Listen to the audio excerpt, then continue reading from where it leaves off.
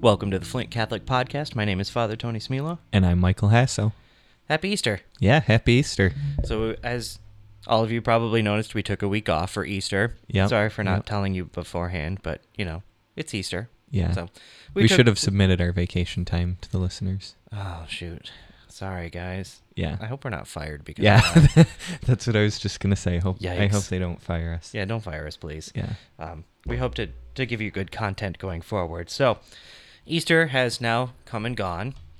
In fact, even the octave of Easter has come and gone. All the anticipation for that glorious day has now happened, and now we can just go back to our regularly scheduled lives, right? Yep. Yep. No. Right.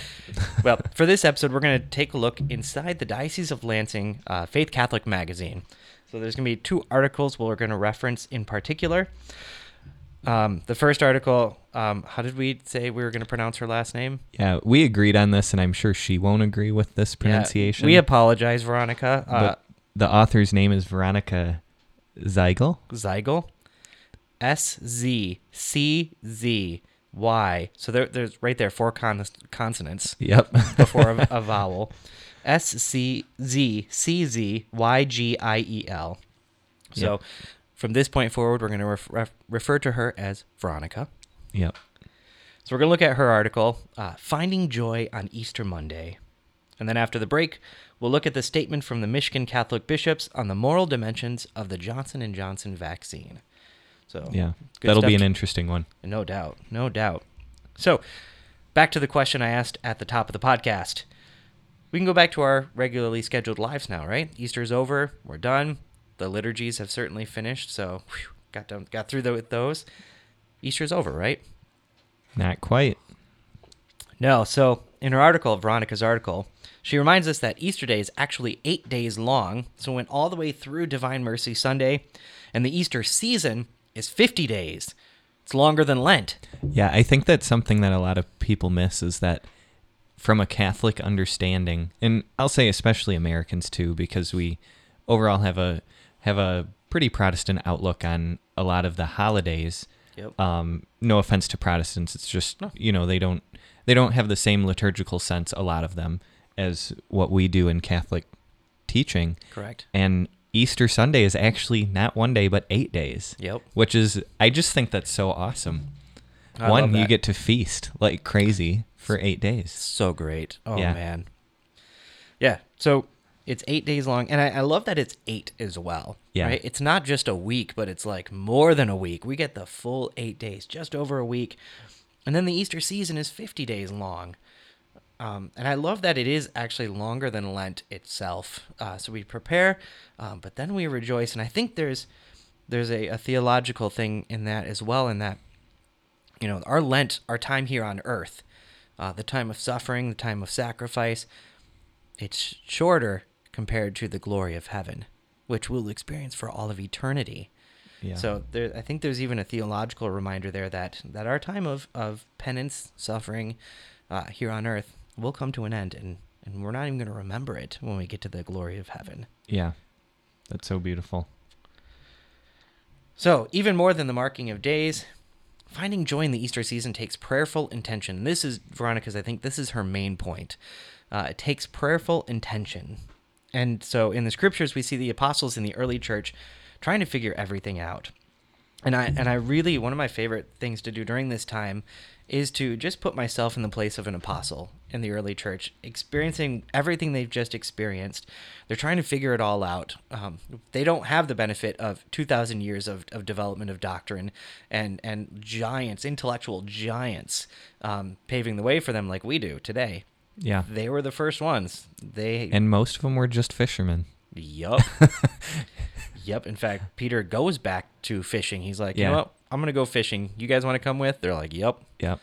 And Jesus reminds them, excuse me, I told you to be fishers of men, not fishers of fish. Yeah. Which ironically is a really powerful statement. I don't know if you've ever seen the movie The Chosen, or it's not a movie, it's a series. You haven't heard about this? I mean, I've heard about it. I know. Now I'm embarrassed because everyone does the same thing to me. Like, I can't believe you've never seen it, you heathen. No, Sorry, I just haven't. I'll just do a quick summary of one episode, and it's basically about the call of Peter. in the first season. By the way, this is like free on YouTube for anyone that wants to check this out. But it is, I mean, this is seriously one of the best reenactments of the gospel that I've ever seen, including the Passion. I mean, just, it is phenomenal. So I highly recommend everyone check that out. But so I can't help but think of one particular episode where it does kind of like the backstory of the call of Peter. And by the way, this isn't scriptural, but I think it's a very, very likely and valid backstory when you think about it. And basically it talks about how the episode's all about how Peter's like in great debt to Rome, because really a lot of the Jewish people were in debt to Rome. And so This is why they didn't like the tax collectors. Yeah, exactly. And that sort of plays out between Peter and Matthew in this episode. Nice. I mean, it's like spot on. I think this is really good stuff. And so he's in this debt, this unbelievable debt that he can't pay. And he's literally like hours from, the Romans coming and taking him and killing him, and probably killing his family too, because he can't pay. And so all of this came about, and it's at that moment where Jesus is teaching on the shore and he steps into Peter's boat. And it's after that, upon hearing that he calls Peter to follow him. And anyway, I love this because, one, when you think about this in context of what you were just saying, of like Peter went back to fishing. After Jesus died, he actually went back to that life of really slavery. I mean, he was in debt to Rome. Yep. He was like, I don't know what else to do, so I guess I'll go back to fishing, back to that life of slavery. Yeah, and that's what I love about that story in particular as well, is that we see Peter's response to everything that just happened, Jesus' death, and he says, all right, I'm going to do the only thing I know how to do. I'm going to go back. And we do that too, right? We get overwhelmed by the spiritual battle, by our life, and we say, I'm just going to go back to what I'm comfortable doing. Yeah. When Jesus calls us, no, I want you to go beyond that. I don't want you to be slaves to your passions, slaves to what you are used to. I don't want that for you. And so seeing Peter respond in that way, and then trying to just understand, okay, what would I do in that moment? Would I go back to what I was used to fishing? And understanding that, I'd spent this last 3 years with this man who just got killed. And if I go and do what I think I'm called to do, I'm probably going to be killed too. And so just kind of wrestling with that in my mind too. Like, this is a dangerous thing that I'm being asked to do. There's a ton of uncertainty in all of this. What's going to happen to them? What's going to happen to this message, to Jesus, who I believe fully is the Messiah? Yeah. What's going to happen? And so there's, I think, a similar uncertainty in our time. Yeah, and I think also, I mean, this very much, I mean, if you don't know this already, hopefully I don't, break the news to everyone for the first time. Spoiler alert. But the liturgical season is really meant to mimic the life of Jesus and the apostles. And in a similar way, it's also meant to mimic the seasons of our life. Yeah. And so there's supposed to be this sort of mirroring between our lives and the life of Jesus. And so it's like when we think about the liturgical seasons and we think of how many Christians approach Lent, it's often this time of hopefully intense fasting, prayer, good work, stuff like that. And then it's like, oh man, Easter's here. Glad that's over, right? That's right. Yep. But, if you look at Scripture, that's really not what happened with the apostles. They weren't like, oh man, glad that whole passion thing is over. It was, if anything, Easter was a time of more intense prayer, not less. That's right. I mean, and don't get me wrong, Easter is a time of rejoicing and, the fasting's over, right, and stuff like that. So there is this distinct shift in sort of atmosphere. It's a new season. It's a season of rejoicing. But Easter in itself is still a season of waiting in a certain sense, which we forget. And so there's like there's this really, really intense prayer that's going on within the early church. And note, not just among the apostles, Right. among the whole church. That's right. The whole church was gathered together in really intense prayer. Yep. Yeah, in the middle of all this, Jesus tells them to stay in Jerusalem and wait. Stay in Jerusalem and wait. Now, I think a lot of them were happy to just like go behind a closed and locked door for fear of the Jews.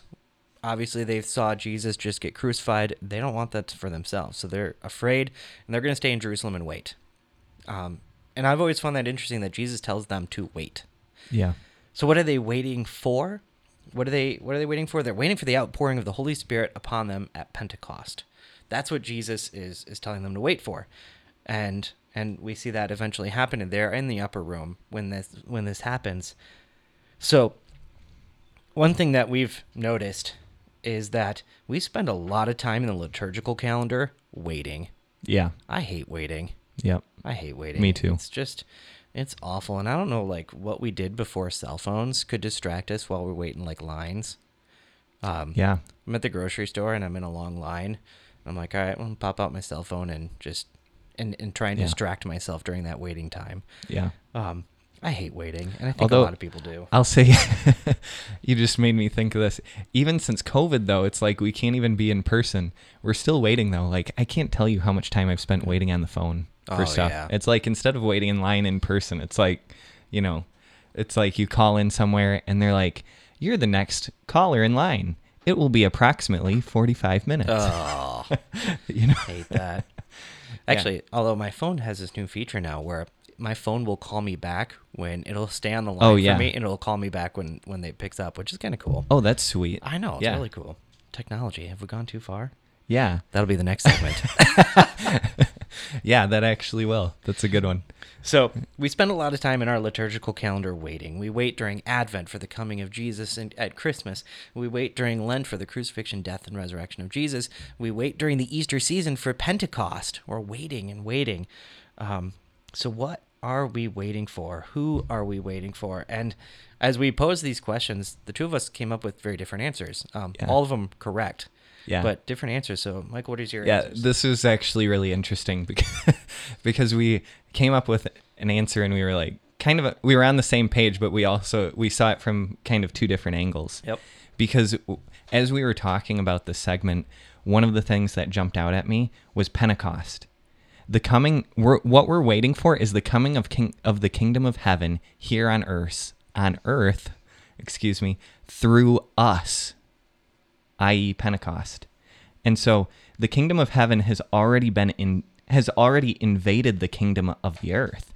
So when Jesus came in the incarnation, the kingdom of heaven has already invaded the kingdom of earth. But Jesus, so then in his death and his resurrection, he then claimed victory for that kingdom. So we already have victory. It's guaranteed. But we're waiting for the establishment of the kingdom of heaven here on earth. And this begins at Pentecost. So it's the Holy Spirit that allows really the kingdom of heaven to flow through us here on earth. So it's like we say in the Our Father, on earth as it is in heaven. Right. So we're actually channels of that. We're becoming, channels of God's grace. Yep. So my answer is I think for us personally, we're waiting for the second coming of Jesus. And all of the things we're doing, we're really waiting for that second coming of Jesus. And along with that, we're also then waiting for our own bodily resurrection. And so that's something I think we don't really talk about enough. We don't really understand fully. What does we mean by our own bodily resurrection? So when Jesus comes second time, there's going to be a recreation of the heavens and the earth. And especially, the earth, which has been broken by and wounded by sin, that's all going to be recreated. We don't become angels when we die. Let me repeat that. We don't become angels when we die. Sorry, what was that, Father? We don't become angels when we die. Okay. You should maybe do a homily on that every right. funeral that you do. Well, maybe not. No. Yeah. We don't become angels when we die. Yeah. Angels are separate creatures created at a separate time and with a different purpose. We though, when we die, our bodies and our souls are separated. That is true. But there's an eventual reunification of that after the second coming, after the judgment. Our bodies and our souls will be reunited. We will get our bodies back, which then suggests, too, that the earth will be recreated and will be here. So there's going to be that unity of the kingdom of heaven and the kingdom of earth in probably the way, it was meant to be from the beginning, the way that the Garden of Eden was. Yeah. So this is something at a macro level I think we're waiting for, is that the coming of Jesus and our own bodily resurrection, recognizing that the way that life is now is not meant to be permanently like that we're merely pilgrims here on this journey to heaven, that journey to be with God, and then eventually that journey with our reunited body and spirit in the recreated heavens and the earth. Because notice, too, that always struck me, is that the heavens are also recreated. Yeah. The recreated heavens and the earth, both of them together, to provide that unity that was originally there that we'd lost when we sinned. So let's spend this time of Easter in intense prayer. Let's wait long for the establishment of the kingdom of heaven.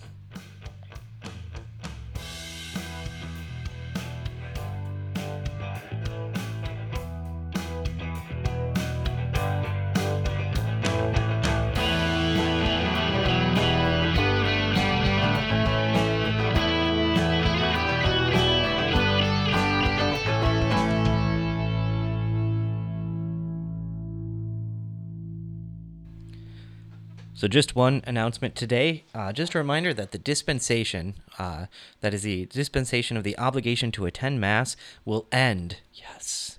Yeah. I've been looking forward to that for a while. So it's going to end on Pentecost Sunday. So May 23rd will be the first day that it's obligatory. So May 16th is the last day that the dispensation will be in effect. And then, so that means that next Sunday will be the first Holy Day of Obligation that will be obligatory for everyone.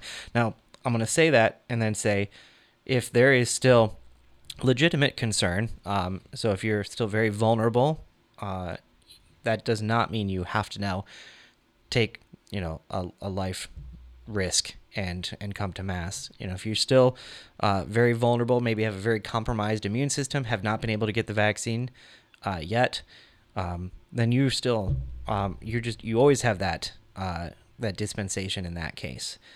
This is for just about everybody else now. Now, if you're healthy, you're young, maybe you're even my age, you have a family, come back to Mass. Come back to Mass. The dispensation will be over, and maybe even come back to Mass before that as well. Encourage people around you. Hey, why don't we go to Mass? We still have all the protections up. We still will be, exercising caution, just being smart about everything. So, but the dispensation will officially end. The last day of it will be May 16th, and that means Pentecost Sunday will be the first day that there will no longer be the dispensation to attend Sunday Mass.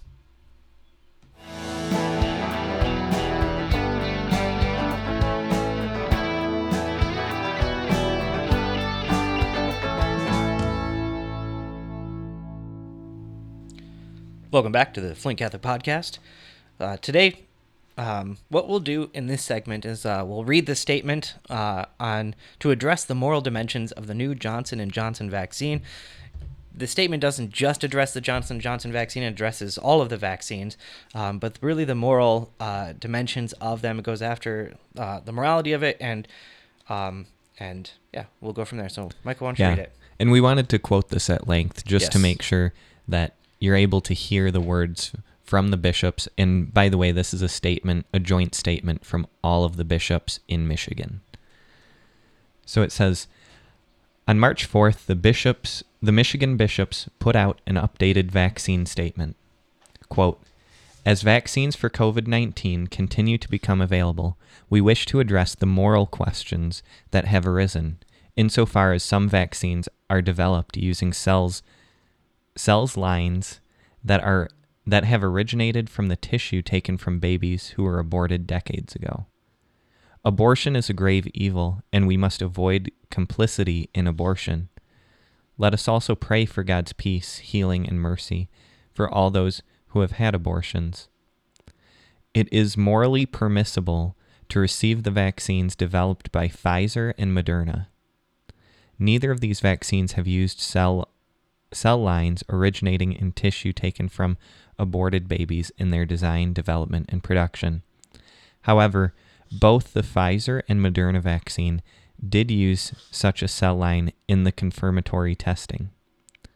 This connection to the abortion is very remote, however, and it is important to keep in mind that there are varying levels of responsibility. Greater moral responsibility lies with the researchers than with those who receive the vaccine. The Congregation for the Doctrine of the Faith has indicated that it is morally permissible to be vaccinated if there are no alternatives and there are serious health risks. Such serious health risks are present due to the current pandemic.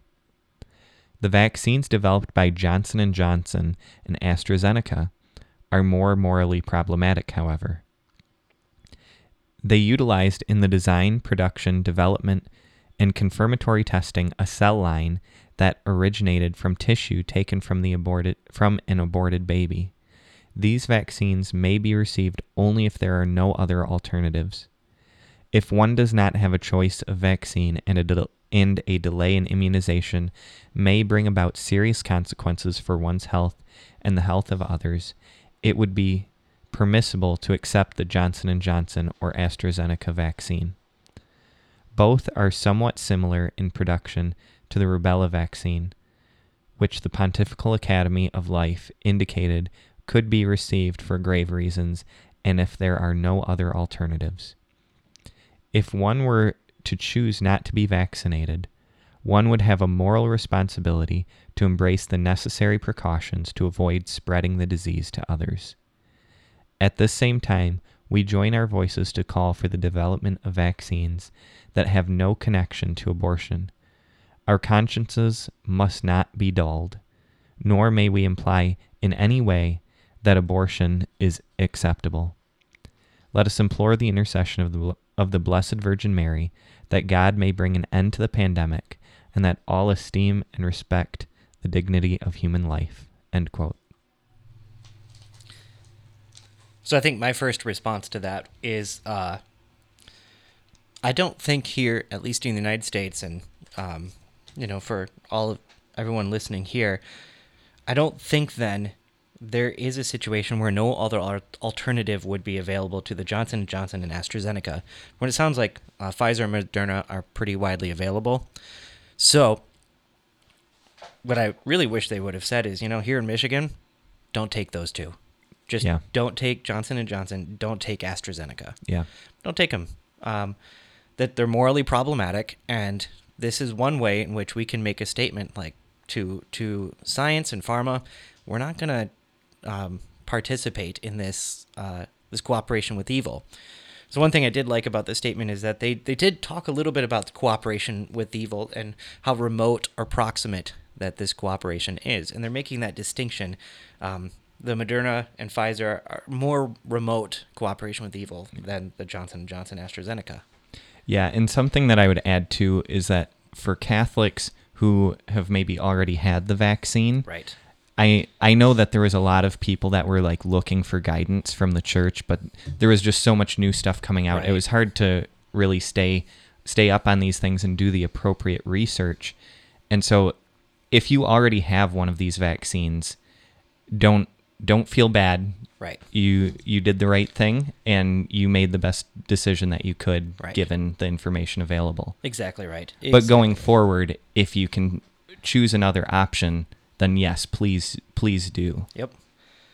And I think my second takeaway from all of this, I've got three takeaways. My second takeaway from this is how do we get to this point where science has been allowed to do this? We've known about this for years, that cell lines of aborted babies are being used for these experimental things. We know about embryonic stem cell research. We know about all of these things, and yet it continues to happen because we are not making our voices heard in the public sphere. We're not standing up and saying this is wrong and we're not going to participate in this, and really making a principled stance on this. We've allowed this idea of cooperation with evil, and we make these mushy statements about well, okay, I mean, yeah, we probably shouldn't, but we're not the ones actually doing it. We're not the Yeah. researchers, and so we can't really say no. We need to. I think we do need to make a stand and say, listen, we're not going to participate in this, and we're not going to even pretend that this is okay. And in fact, we're going to say, hey, this is unacceptable. We're going to Yeah. call our legislators and say that this is unacceptable, and we don't want to cooperate in this, even in a remote sense. Yeah. That we're allowing this to continue to happen for decades after decades after decades, shows that we're not willing to stand up and make the necessary changes and to do the things necessary to make that happen. Yeah, and I think something that the church is kind of put in a very difficult position right now, in particular in this pandemic with these vaccines, I think part of the problem is that much of the church is afraid. Of course. We're just as wrapped up in fear Yep. as the rest of the world. And so there's a lot of people out there, a lot of Christians who are saying, no matter what the cost, Yeah. I just want to get back to normal life. Right. I've heard that so much in the last month or yes. couple of months. People are literally willing to do anything to get back to normal life. That's right. And so we can't be afraid of death.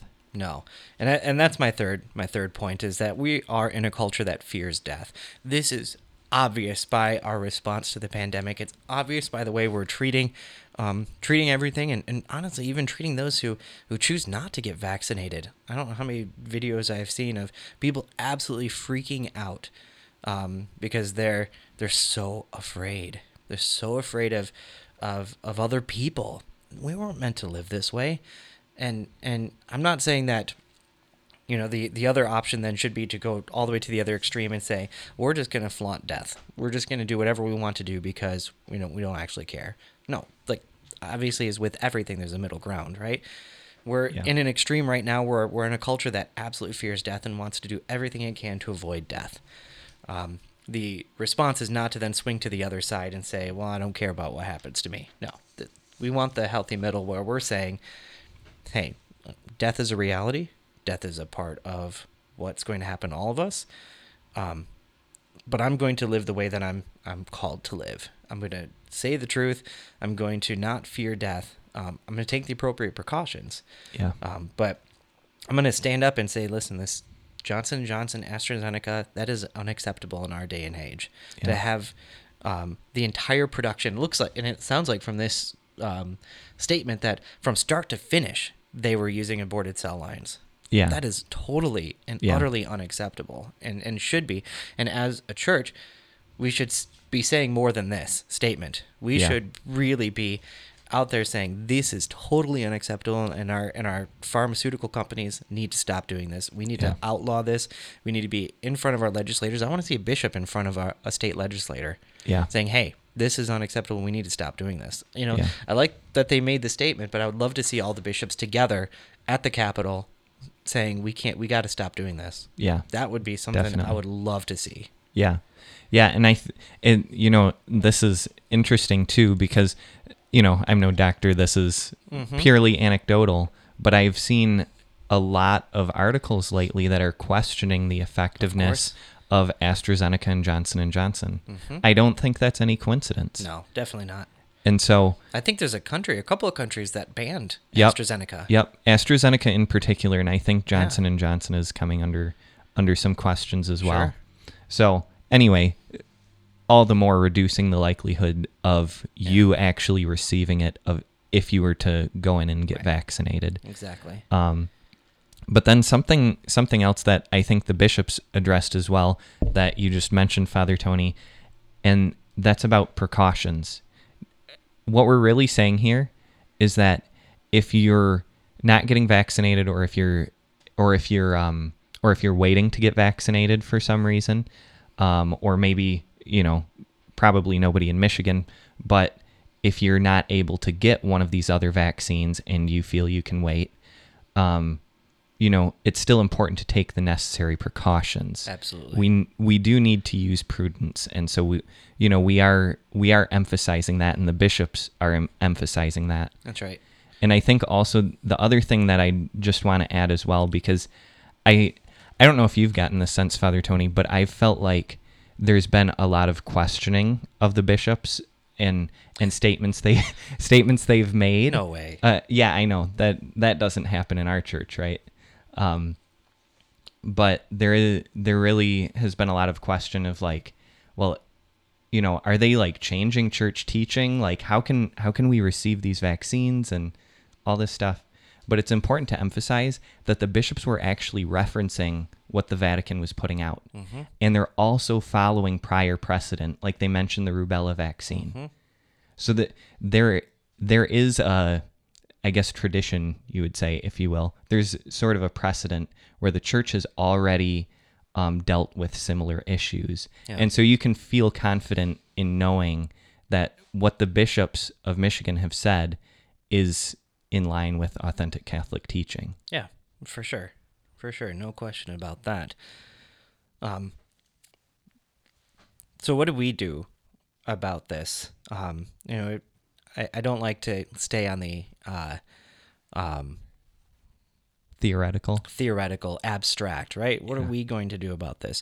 I said earlier, I'd love to see all the bishops of the state be at the Capitol and testify to the truth. That's probably not going to happen. Yeah. So us, in the meantime, we need to be the ones to stand up. We need to be the ones to say, this is against Catholic teaching, this is against our faith, and this is against the truth and the human dignity of the person. And so we're the ones who need to call up our legislators. We're the ones who need to call up even Big Pharma and say, listen, we're not gonna allow you to do this. We're not gonna purchase anything from you that does this, that cooperates with this evil. We're gonna root it out. And I think we're even seeing that science is bearing this out as well. We're seeing that you're right. There's problems with the Johnson & Johnson vaccine, the AstraZeneca vaccine. If we go along the lines of embryonic stem cell research too, this is another very connected issue where there has been zero, not a single benefit that came from an embryonic stem cell line, which necessitates the abortion of a baby. There's been nothing, tons of promise, and for decades we've been trying to do this, and we've come up with zero benefits to humanity from it. Yeah. On the other hand, adult stem cells have provided a huge list of benefits, and you don't have to abort a baby to do it. Yeah. Well, as Jesus said, you'll know a tree by its fruit, right? That's exactly right. It's exactly right. So, I'm tying embryonic stem cell research into this because it's along the same lines. We're widening out the scope, not just to the vaccines, but to an even bigger issue that we're seeing, and we're even seeing within our own state. We see the University of Michigan has embryonic stem cell lines, and we certainly can do what we can to make sure this isn't happening anymore. Make sure we can root this out and have a more moral society, to not have this. It's interesting. We talk about this fear of death, and yet we exist in a culture of death. Yeah. Where, some lives are worth preserving at all costs, but not every life. Not every life. And so we don't fear death, but we also don't bring it upon ourselves. We don't live in that culture of death. We live in the culture of life. And I think that's important to keep in mind as well. And the answer is us. The answer is us. We can't look to our bishops to do everything anymore.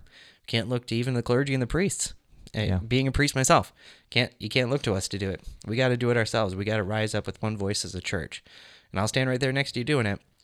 But I think we need to do that as a church. Yeah, and I think really the answer is just what we said in the last episode. What are we waiting for? Mm-hmm. We're waiting for the Holy Spirit to come upon us. That's right. So that we can fill the world with God's presence. That's right. And the world's going to think we're drunk. That's okay. Yep. It's okay. I have no problem with that. And that's just going to be a mark of we're doing the right thing. So that's, I think, what we have to say about the vaccine. Do you have any last thoughts? No, just, be safe. Be safe. Yep. All right. We'll see you next week.